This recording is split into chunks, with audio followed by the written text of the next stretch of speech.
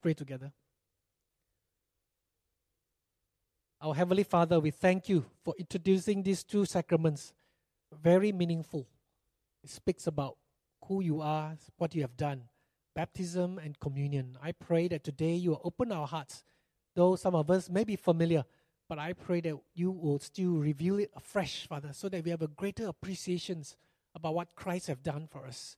Pray that God, you will help us to be alert, and that God, we will also spiritually ready to receive from you. I pray for your anointing and strength be upon Pastor Kok Fai. As she share forth your word, I pray that you will make your word alive through him. Fill him with your spirit and your power. We commit this time to you, Lord, in Jesus' name. Amen.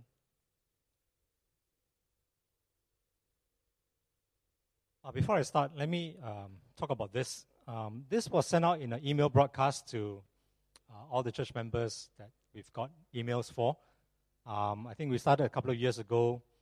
And at the end of the year is a good time for us to do some reflection, and I hope that you will spend some time doing that.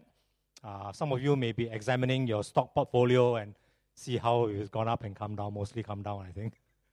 But I think it's good to evaluate our own spiritual lives, and this is a tool that can help you. If you don't have it, just drop me or picture an email and we'll send it to you so that we don't have to print many copies. It's to help you to evaluate what your level of spiritual maturity is based on 2 Peter chapter 1. So just want to highlight this. It's just, if you don't have it, just let me know.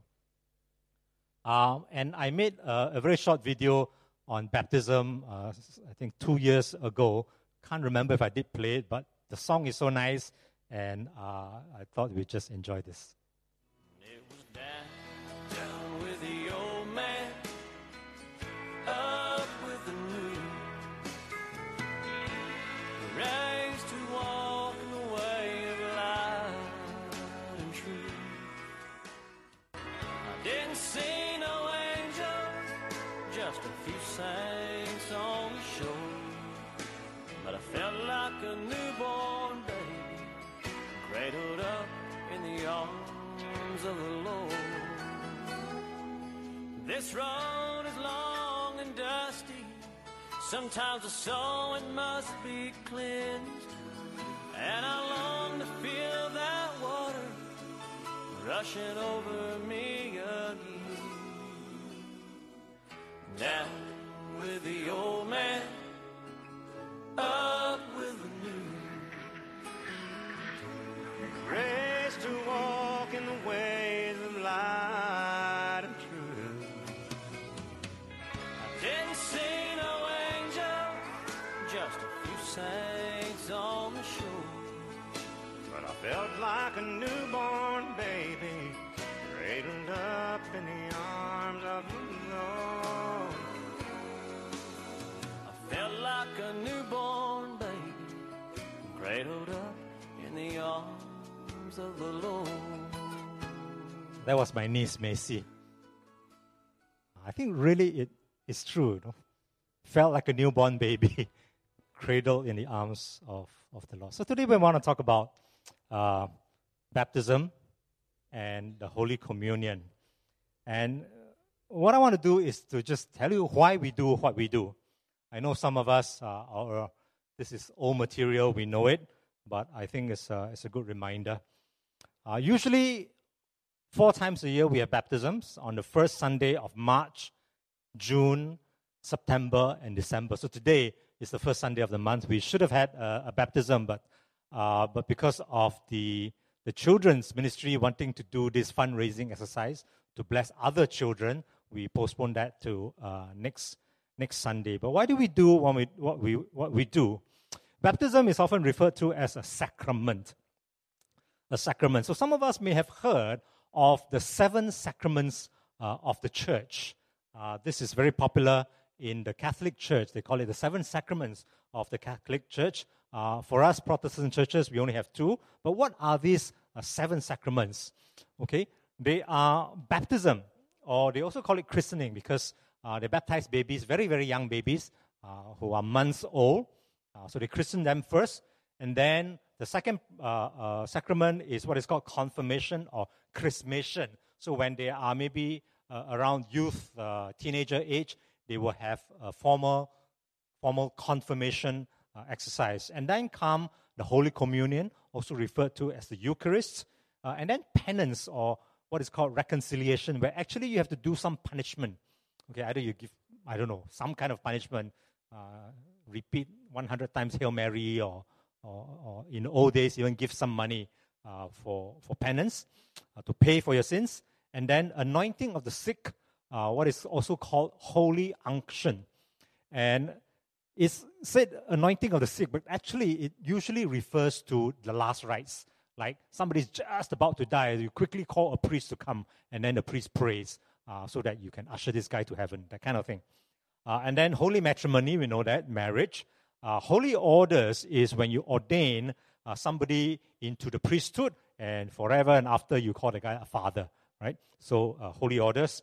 And these are the 7 sacraments, and they were codified in what is called the Council of Trent in 1545 to 1563. They discussed, and then they wrote canons, okay, or rules of the church. So canon number 1 says this: if anyone says that the sacraments of the new law, that is these 7 sacraments, were not instituted by Jesus Christ our Lord, or that they are more or less than 7, to wit, baptism, confirmation, Eucharist, penance, extreme unction, order, and matrimony, or even that any of these 7 is not truly and properly a sacrament, let him be anathema. That means let him be cursed. So these are the 7 and only the 7. And then came canon number 4 in the Catholic Church rules. It says, if anyone says that the sacraments of the new law are not necessary unto salvation, but superfluous, and that without them or without the desire thereof, men obtain of God through faith alone the grace of justification, though all are not necessary for every individual, let him be anathema. Okay, in all this old English, what it means is the Catholic Church says that the 7 sacraments are necessary for salvation. We don't agree with that. We think that is very, very incorrect. For us, the Bible must take precedence over what the church says, or even what the church writes down as canons or rules or law, or the Bible must take precedence even over what is preached from this pulpit. What any pastor says cannot be against the Bible, and the Bible simply does not say this. It does not say that the 7 sacraments are necessary for salvation. It's very good to pray for the sick, for example.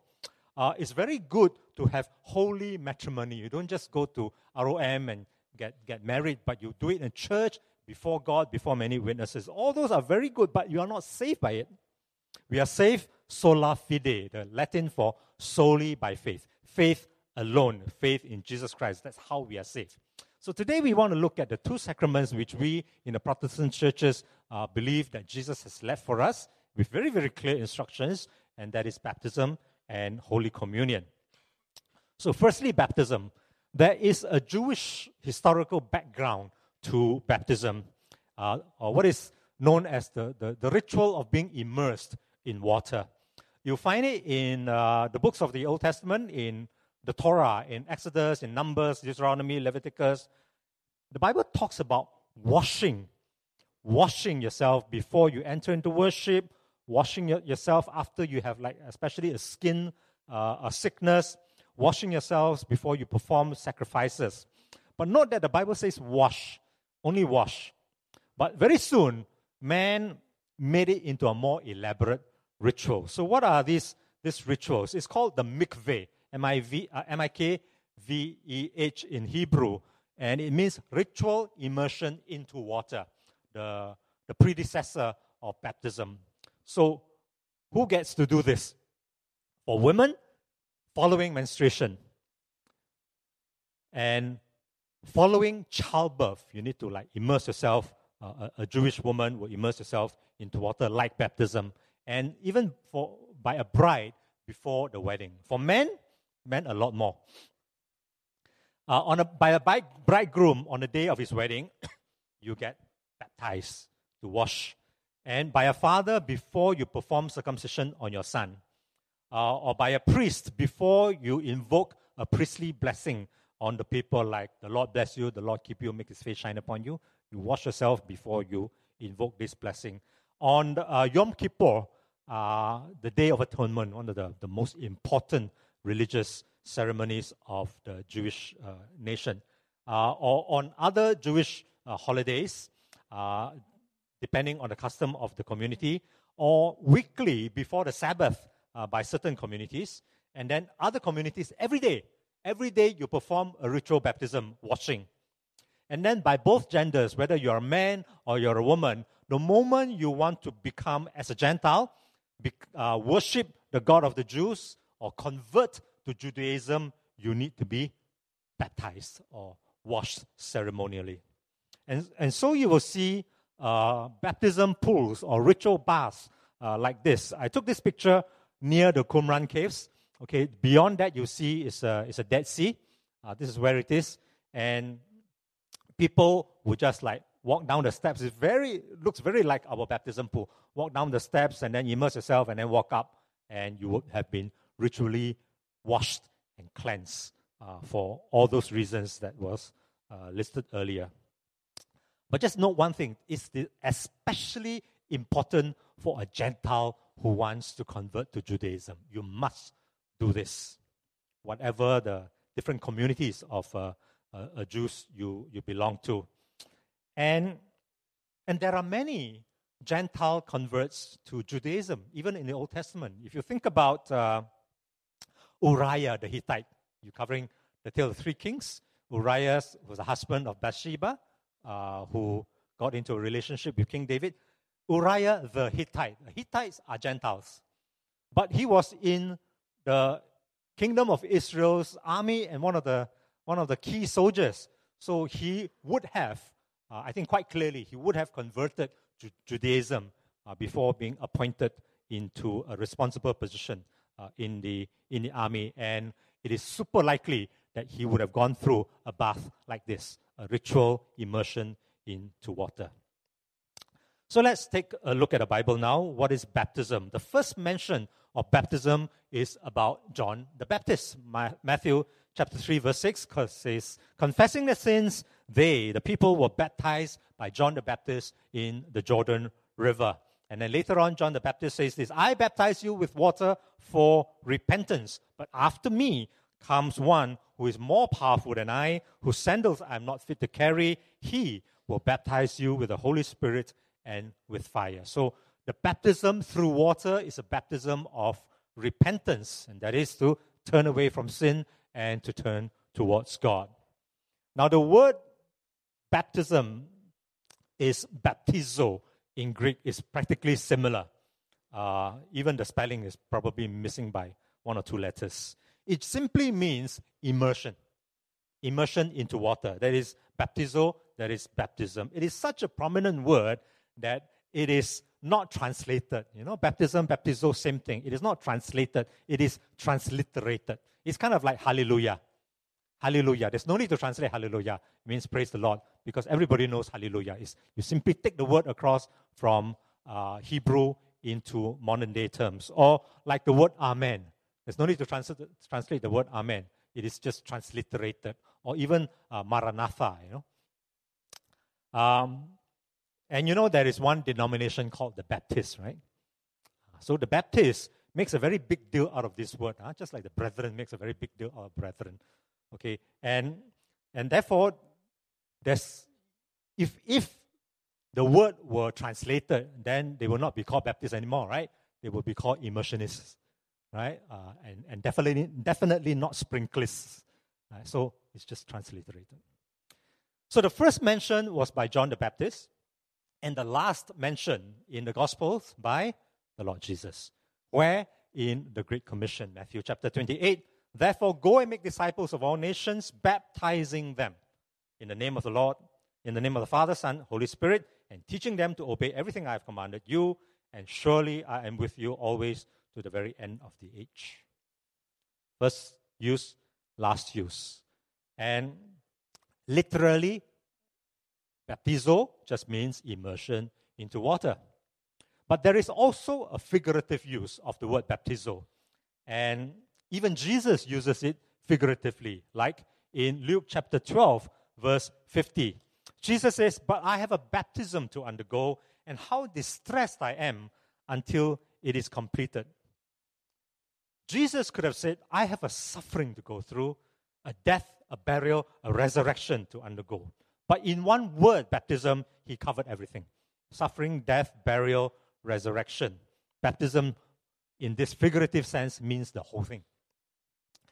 And then, if you recall in Mark chapter 10, where James and John were asking Jesus, when you come in glory, can one of us sit to your left and one of us sit to your right? How did Jesus answer? In Mark chapter 10, verse 38, Jesus says, you don't know what you are asking. Can you drink the cup I drink, or be baptized with the baptism I am baptized with? Okay, like 3 times, as if they can't get it. Baptized with the baptism that I am baptized with. Same word, baptizo. So in one word, Jesus was saying, can you totally identify with me in my suffering, in my death, in my burial, and in the eventual resurrection? James and John, can you identify with me all that way? And the Apostle Paul also used it figuratively in 1 Corinthians chapter 10, verse 2. Paul says they were all baptized. All the children of Israel were baptized into Moses, in the cloud, and in the sea. They went through the experience together, leaving Egypt, crossing the Red Sea into the wilderness. They were all together. And in 1 Corinthians chapter 12, verse 13, for we were all baptized by one Spirit into one body, whether Jews or Greeks, slave or free, and we were all given the one Spirit to drink. We were all baptized into one body. So baptism, in this sense, talks about identification. We identify with Moses, with all the children of Israel. We identify into the one body, into the universal church.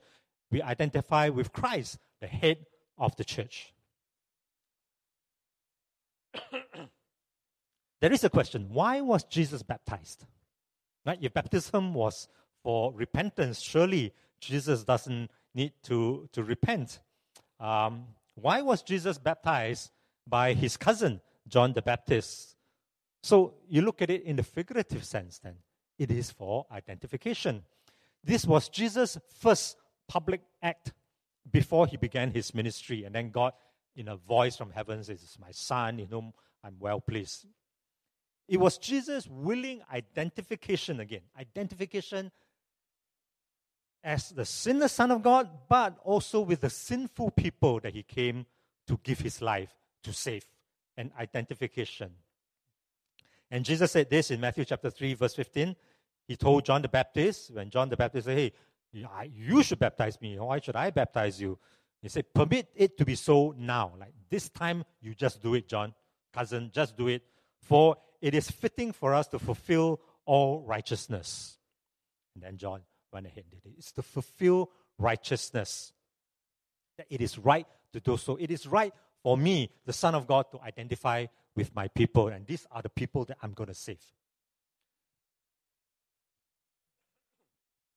And 2 Corinthians chapter 5, verse 21 makes it even clearer.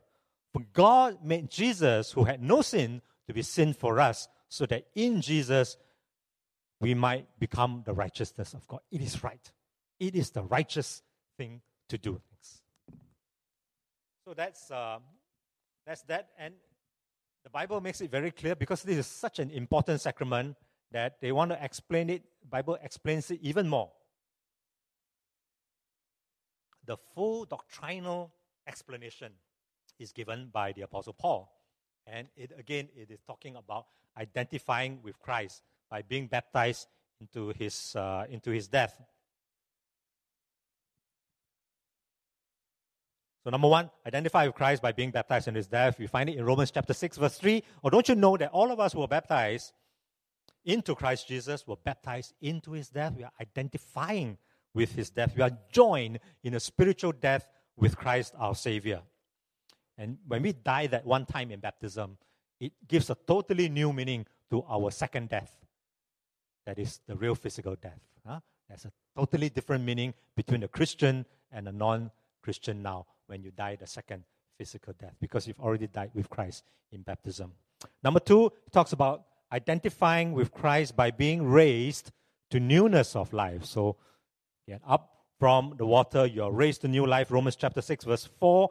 Therefore, we were buried with him through baptism into death, that just as Christ was raised from the dead by the glory of God, even so, we also should walk in the newness of life. When we're raised up, we have this new life. We are a new creation. 2 Corinthians chapter 5, verse 17. Therefore, if anyone is in Christ, he is a new creation. The old has gone, the new has come. And the life that we live now in the newness of life is what? Galatians 2:20, one of my favorite verses. I have been crucified with Christ, and I no longer live, but Christ lives in me. The life I now live in the body, I live by faith in the Son of God who loved me and gave himself for me. So it's a new thing that God has given to us through the process of baptism. And then thirdly, it expresses our faith in God's power to raise Jesus from death. Colossians chapter 2, verse 12. Having been buried with Jesus in baptism, and raised with Jesus through your faith in the power of God, who raised Jesus from the dead. So we exercise our faith, and that this is the real deal, that Jesus died, and God was so powerful to raise him from the dead. God can raise me from the dead. And lastly, a symbol of Christian unity. Ephesians 4, verse 3. Make every effort to keep the unity of the Spirit through the bond of peace. There is one body, one Spirit, just as you were called to one hope when you were called. One Lord, one faith, one baptism, one God and Father of all, who is over all, through all, and in all. So there is that unity that binds us together universally, wherever you have been baptized and you put your faith in Jesus. But baptism is not a requirement for salvation. It's never said so in the Bible. But baptism is so closely related to repentance and to obedience. In the Great Commission, Jesus commanded baptism. If you believe me, you will be baptized. It is a commandment. It is for us to obey. And it's a very humiliating thing to do, right? I mean, why would you just go and get yourself dunked in water? You don't even raise money for it, you know? Why would that be like that? And it's so public. And I believe that is the wisdom of God. God knew that there was something in this physical act of being immersed in water. It is at once a teaching aid. It is an object lesson. It is a physical analogy of something that is spiritual. And like we good brethren like to say, it is an outward expression of our inward faith.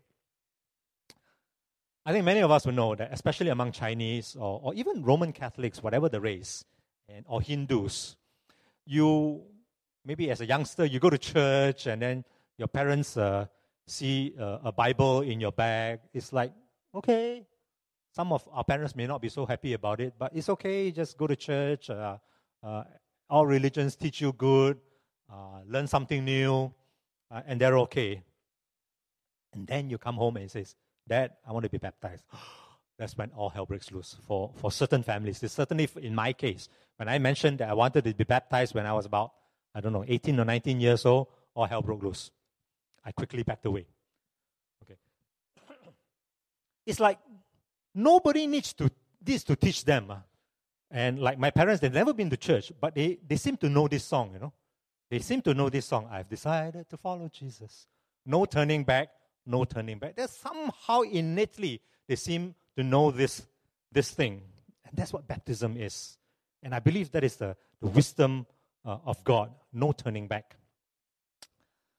So you know the biblical reasons for baptism is an identification with the death, the burial, and the resurrection of Jesus. Let's talk about some practical matters. Okay, what are the modes of baptism? You immerse or you sprinkle. For us, we go both ways. When you're too sick to be brought out of the hospital to be immersed, we sprinkle you in the hospital. And maybe when you're very elderly, even near the poolside, we sprinkle you. But for some people, this is a very big deal, particularly certain elements of the Baptist denomination. So some years ago, I heard this sermon. I thought I saved it, but I cannot find it now in all my MP3s. This Baptist preacher was just preaching, and he said, He said, if somebody is sick in hospital, I will bring him out of hospital myself. I will bring him to the church and I will immerse him because we are Baptists. Wow, I thought, my goodness, if this guy is like almost dying, you really want to put him through cold water and help him to die, kind of thing. But certain denominations believe that that is the only way. We don't think so. We don't think so. Because there is a figurative meaning to baptism. Okay, for us it is symbolic. Okay, it's a public confession, yes, so long as it's public. Another question is, can children be baptized? I asked around the brethren churches. I have regular fellowship with about 7 or 8 different brethren church pastors. And most of them come back to me, we set a requirement for 12 to 15 years old. But we also make special exceptions for whichever family who wants to have their children baptized if they don't meet this 12 to 15 years old. For us, actually, any age. We only have 2 requirements, that your Sunday school teacher and the parents both agree that this child may be 5 years old. Okay, it doesn't meet the requirement of 12 in other churches. 5 years old, and they truly, both of them, believe that the child understands, and then we will baptize a 5-year-old child. So we don't have a fixed limit. But what about babies? What about babies in arm below 1 year old, before they can even walk? Do we baptize babies? We don't. And I heard this said once, that, I quote, the reason why the Roman Catholics baptize babies is the reason why we don't. Okay? So why? Okay, there is this belief that, actually doctrinally it's true, that every one of us is born with original sin. So the Roman Catholics believe that babies have original sin. And therefore, baptism is a requirement for salvation. If the baby is not baptized, if the baby dies, they will go to hell. That is the common belief. And that's why they quickly baptize the baby as soon as possible, so that if it happens that they die while they are babies, then they will not go to hell. Actually, when I do more research into this, I find that it's somewhat mistaken. It is a common belief, I think, among many people, that this is what the Roman Catholics believe. But in black and white, what I found is this. The Roman Catholic Church entrusts children who die without baptism to the mercy of God. I think that's quite doctrinally true, although I don't know for what reason. Everybody believes that the Roman Catholic thinks that babies who die without baptism will go to hell. Or, what if I was sprinkled as a baby? Whatever church you come from, I just sprinkle. Because even in Protestant churches, there are some denominations who who baptize babies when they're very, very young. I think our church position will be this: when you reach an age of accountability, or when you say you were baptized as a baby, you didn't know what was going on, then now you are 21 years old, or 25, or 45, and you come to faith in Christ, I think it'll be good for you to make a public confession. And you make that public confession through baptism by immersion. Or if you're very, very old, you baptized as a baby when you're 8 months old, you finally became a Christian knowingly when you're 88 years old, and you cannot go through immersion, then you get sprinkled again.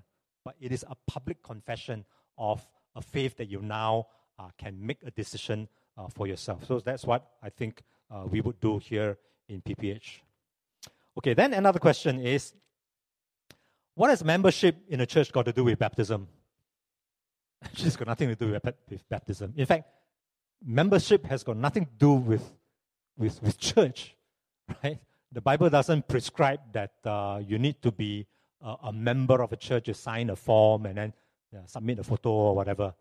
None of these are in the Bible. By the way, also the Bible doesn't talk about Sunday school.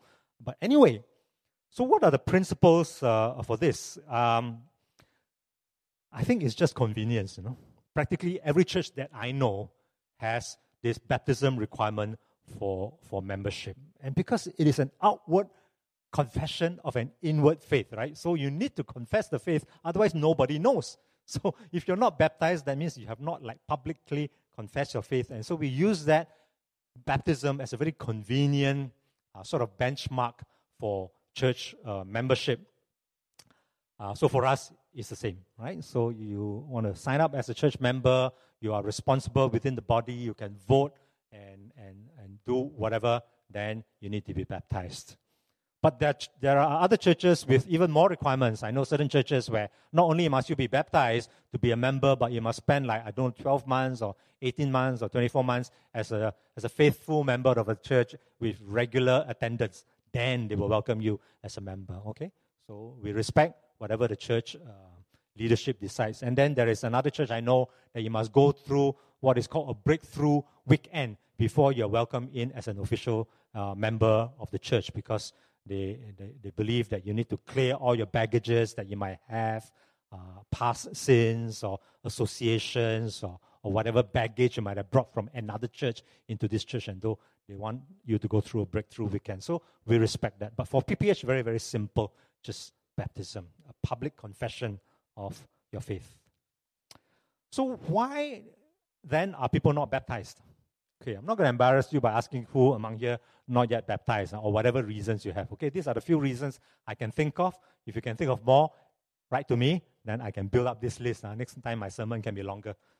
So the first one, reasons for not being baptized. Okay, this picture I'm so proud of, right? Maybe I call him Uncle Chieng. Chieng baptized me, and I baptized his son. So I'm looking forward to his son baptizing one of my own in due course. Anyway, so one reason could be just ignorance. You're not taught. Maybe you're just 2 months old as a believer. You haven't read to the point of baptism yet in the Bible. You're not taught, so you don't know. Okay, so you're ignorant. So that's fine. You'll be taught. The responsibility of the church to teach. Or a very common one, parents object, spouse object, children object, and I've seen all this. This is kind of difficult. So for example, in my case, I think probably I was about 18 or 19 years old. I told my parents I wanted to be baptized. All hell broke loose. So I backed away and continued to pray because I want to honor my parents also. But there comes a point in time where you say you honor God or you honor your parents, right? So you got to make a decision. And I think a very convenient point would be 21 years old, when by law you are independent and you can sign contracts and all that. I think that would be a very convenient point. But in my case, God was very gracious. I know that I got no guts. So my younger brother, sometime later, asked my parents and got the clearance. So I follow along his coattails. So I got baptized. But this is very important, I guess, for many of you who are younger here. So below 21, for example, if your parents really, really object, let's pray. Okay, don't fight immediately. Okay, don't fight immediately, right? So ask your parents, and all hell breaks loose. So keep on praying. And then by the time you're about 21, then at some point you must tell your parents that I got to honor God. Okay, I prayed since I was 16 years old until I'm 21, but now I need to honor God, and I want to be baptized. And then you make your stand that way. Okay? Thirdly, indifference. Some people might say, only symbolic, what? So what's the problem? What's the big deal? So I've been living as a Christian unbaptized all these years. And if suddenly now I say I want to be baptized, people will say, oh my goodness, you're not baptized yet? They're very embarrassing, right? So they don't want to be baptized. Maybe that could be a reason, I don't know. Hope it's not you. Then, defiance. Some people, the more you ask them to be baptized, the more they say no. There are kind of people, right? The more you push me, the more I push back. Or it could be there is some sin in my life that I'm not willing to let go of, and therefore I don't feel good enough to be baptized. Could be like that. Okay, so that's something to tackle as well. And maybe the last one I can think of is the devil will do bad things to me. And it's more common than you think. I've come across this, and people say, believe okay lah, but baptism, maybe not yet. I'm afraid that the devil will disturb my children. The devil will disturb my husband or whatever. And sometimes I would want to say like that your God too small. But that's the wrong thing to say. I'm not very pastoral. Because it's really inside them. So it needs to be dealt with. You need to gently counsel and prove to them and tell them you believe in the Word of God, that surely God is not so small like that. Okay, so gently counsel the person through this hurdle that often blocks them from baptism. So these are the 5 that I can think of. If you have any more, let me know. But I want to encourage you that as soon as you are able, then you ought to be baptized, right? It's a public confession of the faith that you have inside. I came across, I tell you, it's so wonderful, right? I think it was last week or a week ago. You know how things pop up on Facebook, right? So this thing popped up on Facebook about baptism. I don't know why, it's quite long ago. And then I saw Diane's remark, how can you watch this video and not want to get baptized? So how can? So that's why I want to show this. Okay, I must make attribution. Okay, this was done by Valerie Lim, somebody from our Lao Gen. But it was kind of long, so I shortened it a little bit, and then I put in my own music because after you cut, the music doesn't work anymore, okay? So you watch this, it's really good. After you watch this, you sure want to get baptized.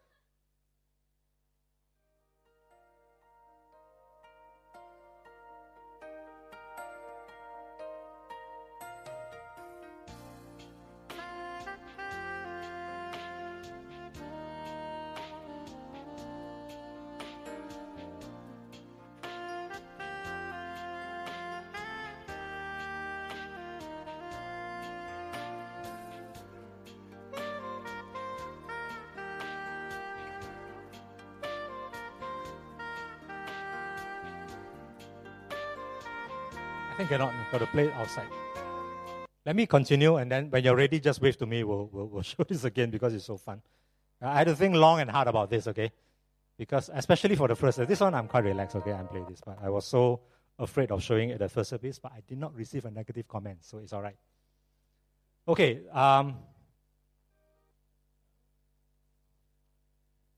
Just play the MP4 file from data, the folder in data. Okay, the second thing we want to talk about, the second sacrament we want to talk about is Holy Communion. Okay, there are many names for this term Holy Communion. It's called the Eucharist, it's called breaking of bread, and we brethren people, we like to use break bread, okay? That's our term, okay? Just like the Baptist says immersion, we break bread. Or it's called Lord's Supper. And actually, if you look at the Bible, the teaching is so easy and so simple. Are you ready behind? Oh, yeah? Okay, let's do this.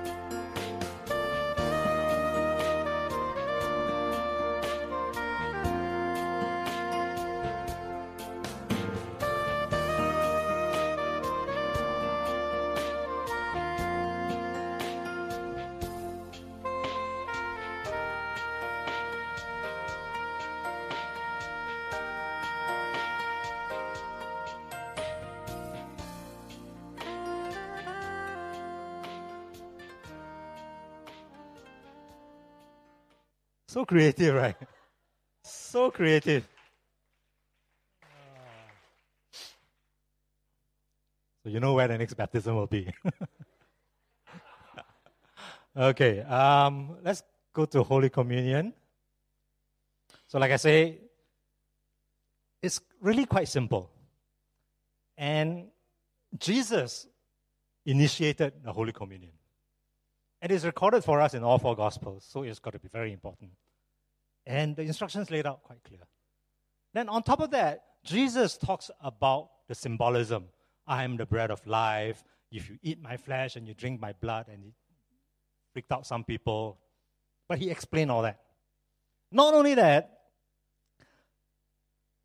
Paul then explained it comprehensively in 1 Corinthians chapter 11. And what is this comprehensive explanation? First of all, the Holy Communion is a remembrance, is to remember what Jesus did for us. 1 Corinthians chapter 11, verse 23, I received from the Lord what I also passed on to you. The Lord Jesus, on the night he was betrayed, took bread. When he had given thanks, he broke it and he said, "This is my body which is for you. Do this in remembrance of me." In the same way also, after the supper, he took the cup saying, "This cup is a new covenant in my blood. Do this whenever you drink it in remembrance of me." So it's very, very simple. It's just to remember. As you come to the table later on, you think about Jesus. What is Jesus about? Why would he live heaven's glory and come down into a smelly stable and be born through the birth canal of a sinful woman, and then to suffer, and then to die for us, to be misunderstood, mistreated? Why? It's for us to remember. And secondly, Holy Communion is a proclamation. It's a proclamation of hope, because Jesus is coming back for us, that this life is not all there is to it. If it is good, it's great, but much of life is suffering. For verse 26, "For whenever you eat this bread and drink this cup, you proclaim the Lord's death until he comes." So it's a proclamation. Why do we take it together? Because we proclaim together. Why don't we just quickly take one piece of bread and a bit of wine and do it at home as and when we like it in our quiet time? Typically we don't. Although nothing to prevent you from doing that, but typically we don't. We do it as a church because it's a church-wide proclamation. And number 3, the Holy Communion is for examination. Verse 27, "Therefore, whoever eats the bread or drinks the cup of the Lord in an unworthy manner will be guilty of sinning against the body and blood of the Lord. A man ought to examine himself. A man ought to examine himself before he eats of the bread and drinks of the cup. For anyone who eats and drinks without recognizing the body of the Lord eats and drinks judgment on himself. That is why many among you are weak and sick, and a number of you have fallen asleep." That means a number of you have died. So, what is it? Again, it's very simple. Before you eat, before you drink, examine yourself. Examine ourselves to examine how we might have sinned against the Lord and therefore need confession and cleansing. How we need to rededicate ourselves to the Lord. But there is this very twisted and ungodly thinking to say that, this week, today, I'm not worthy. Today I'm not, simply because this last week, this Saturday especially, or Friday, I've been terribly bad. I'm not worthy. Last week was okay. Last week I was worthy. Last week I took communion, but this week cannot. Where does this thinking come from? You are effectively saying, if you're like that Jesus' death and sacrifice is not good enough this week. Last week was okay, but this week, Jesus nailed to the cross, not good enough. The fact is, we are never worthy, right? The fact is, we are never worthy, but with Jesus in us, we are more than worthy. Our righteousness is Christ's righteousness, nothing of our own. So long as you examine yourself before the Lord, you say a simple prayer of confession, we are righteous before God. We are worthy to take the Holy Communion. It's kind of like your parents invite you for dinner, and then say, last week I came because I'm quite good boy last week. But this week I'm not good boy. This week I'm too ashamed to come before my father when he invites me for dinner. That's the analogy. It cannot be like that, right? All you need to do is to ask God for forgiveness and join in the meal. It's a fellowship meal. Let me now go off tangent a little bit and talk about this term called the healing in the atonement. Okay, how many of you have heard of this term, healing in the atonement? Oh, nobody heard, then I don't need to talk about it. But anyway, I really ought to, because it's it's what should I say? It's a very common teaching nowadays, and the teaching is this: that you can find healing for sickness in the communion. And it has even led one church that I know of to say that you should try to take the communion as often as possible. In fact, daily is better, so as to remain healthy and wealthy. And it is based on one verse, which is also re-quoted in the New Testament. And that one verse is Isaiah 53, talking about Jesus. Surely he took up our infirmities and carried our sorrows, yet we consider him stricken by God, smitten by him, and afflicted. But he was pierced for our transgressions, he was crushed for our iniquities. The punishment that brought us peace was upon him, and by his wounds we are healed. This is the key term. By his wounds we are healed. It's repeated in 1 Peter chapter 2, verse 24. He himself bore our sins in his body on the tree, so that we might die to sins and live for righteousness. By his wounds you have been healed. Repeated Matthew chapter 8, verse 18.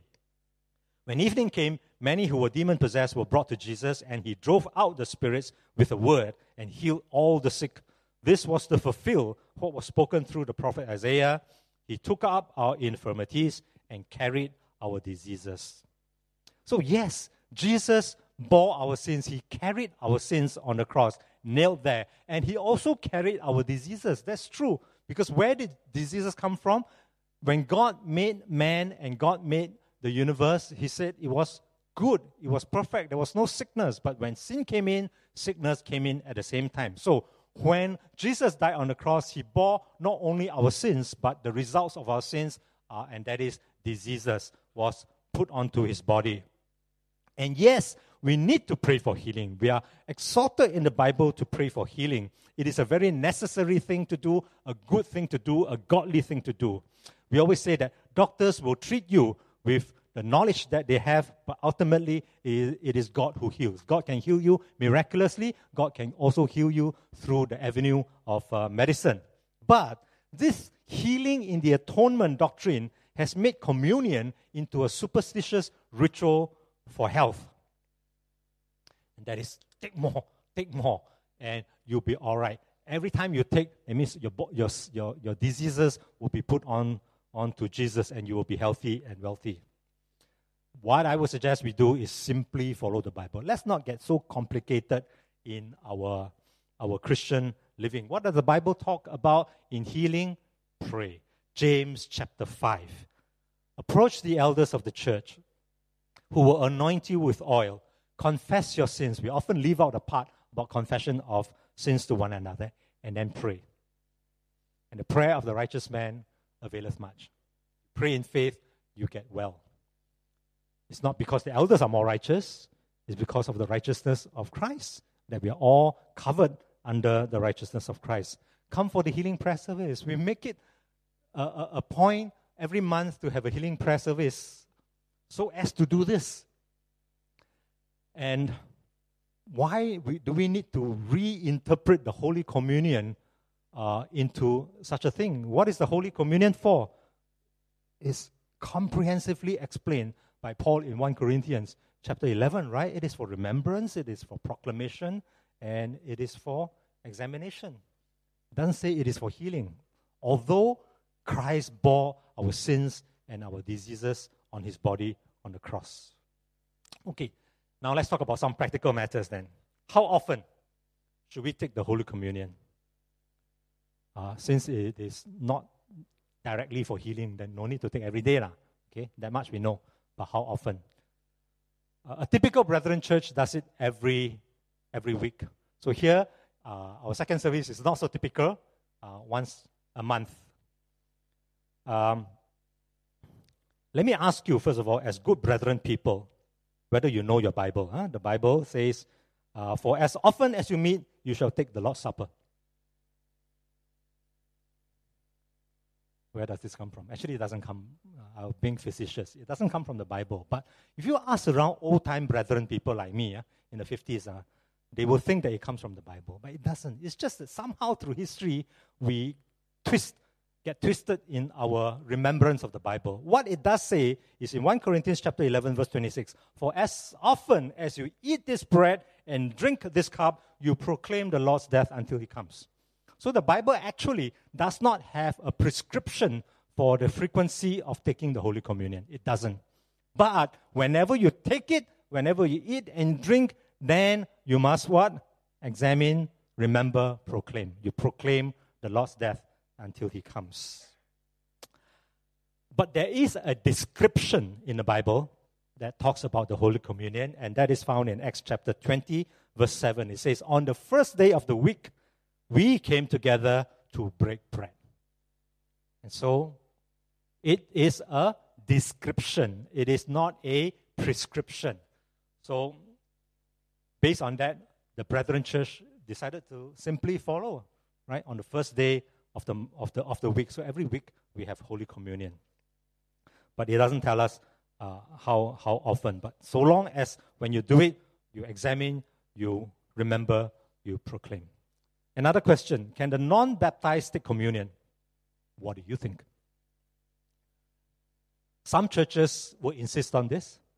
In PPH, we don't. In fact, I think many Brethren churches insist on this, that if you're not baptized, then you better don't take the communion. We don't. For us, we just say sola fide, the Latin for solely faith, faith alone. If you have faith in Jesus, you can take the Holy Communion. Okay, I don't know your particular situation. Maybe you are 16 years old and you have this long-going fight with your parents over baptism and you think it's not the right time yet and all that. No, then I can well understand. Okay, so we simply, if you believe in Jesus, you know that he has forgiven your sins, we take the Holy Communion as the universal body in Christ. Take it together. Another question, can children take the Holy Communion? Here we leave it to the parents. As with baptism, I think if the parents feel that this 5-year-old child or even this 4-year-old child really understands what's going on and wants to participate in the body of Christ in taking the Holy Communion, then we leave this to the parents. Because I do not want to be the vetting agency for communion takers or non-takers. I came across one church where the pastor says, okay, all of you, any of you believe you have the gift of tongues, come to my office. I want to hear. Then I will tell you whether yours is real tongues or not real tongues.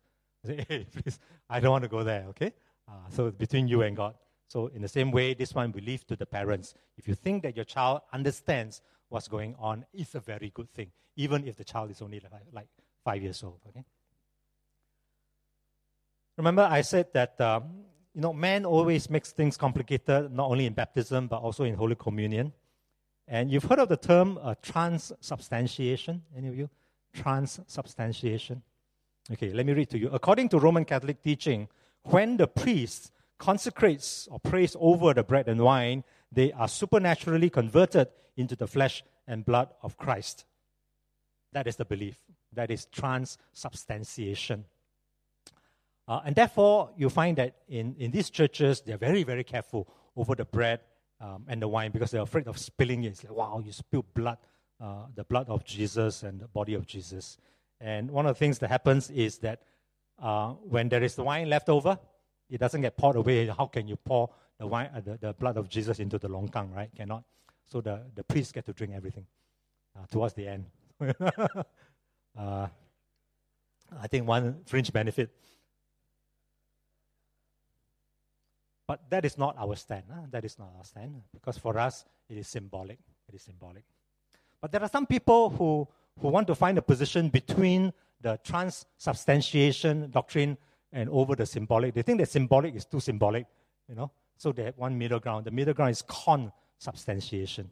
Okay? I really don't understand what it means, but it basically says that the flesh and the blood is present at the same time as the bread and the wine.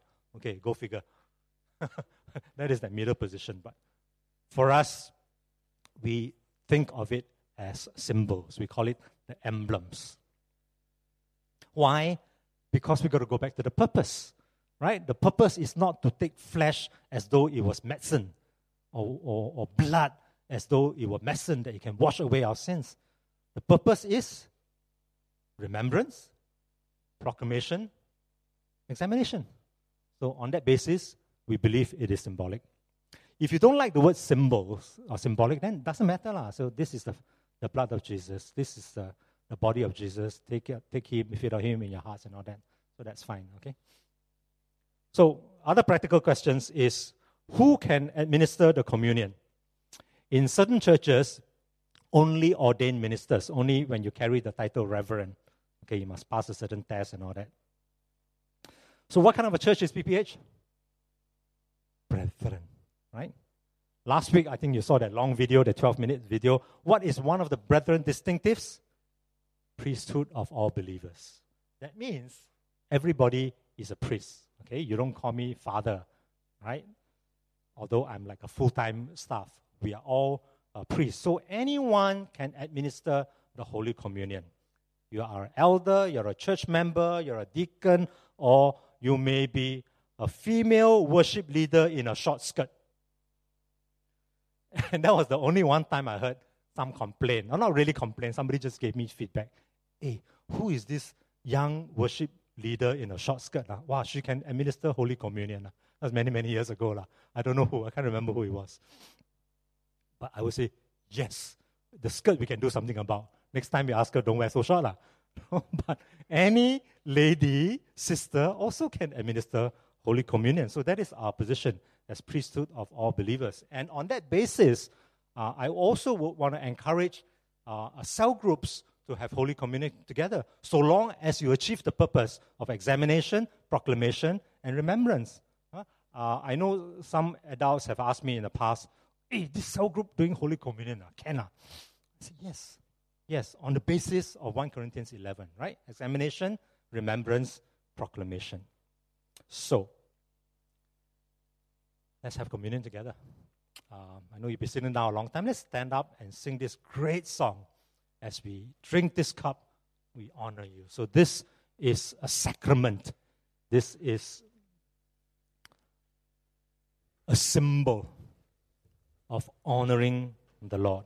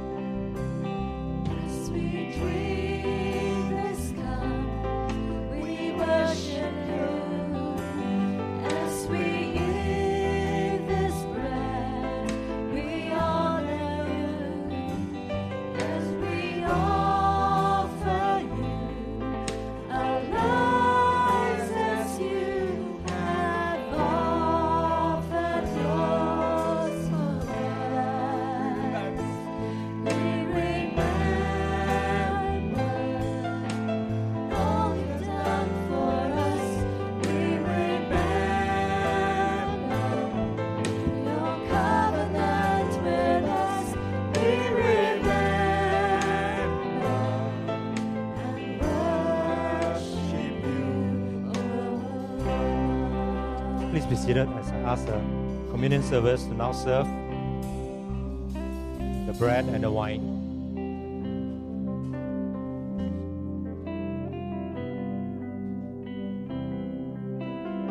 Therefore, whoever eats the bread or drinks the cup of the Lord in an unworthy manner will be guilty of sinning against the body and the blood of the Lord. A man ought to examine himself before he eats of the bread and drinks of the cup. So let us examine ourselves. Let's cast ourselves before the throne of grace. Instead of turning away, let us draw near to God, and He will draw near to you.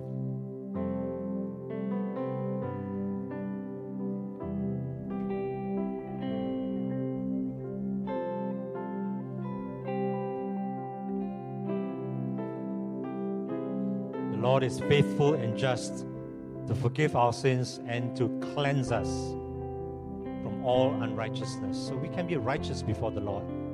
We can be worthy before the Lord, because we recognize the body of the Lord.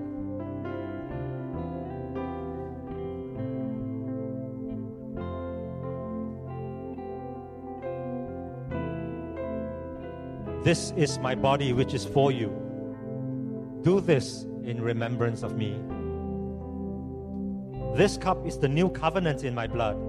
Do this whenever you drink it in remembrance of me. So let's remember. Let's remember all that we have learned from the Gospels. The moment of Jesus' arrival at Christmas, through his life of example, his life of grace and love and teaching, into his sufferings, being misunderstood, being plotted against, into his scourging, and then his death. But praise God for his resurrection. We remember.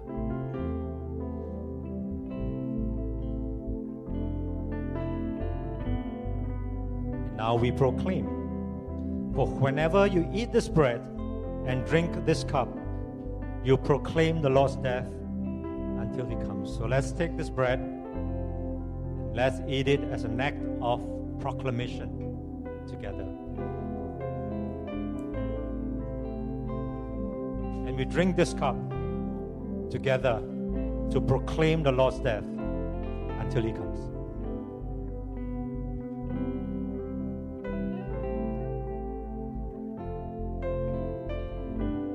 Lord, we thank you for your wisdom. You are high above, and yet you instituted these two very simple sacraments that means so much, even to non-believers. Thank you for baptism, the very physical act that enables us to identify with your death, burial, and resurrection. We thank you for the Holy Communion, a simple piece of bread that tells us of a body painfully broken, a taste of wine which tells us of the bitterness of your suffering, and that you did it for us. So as the old liturgy goes, we feed on you in our hearts with thanksgiving. Thank you, Lord, for all you've done for us. Thank you, Lord, for your covenant with us. We remember and we are grateful as we pray in the name of our Lord Jesus. Amen.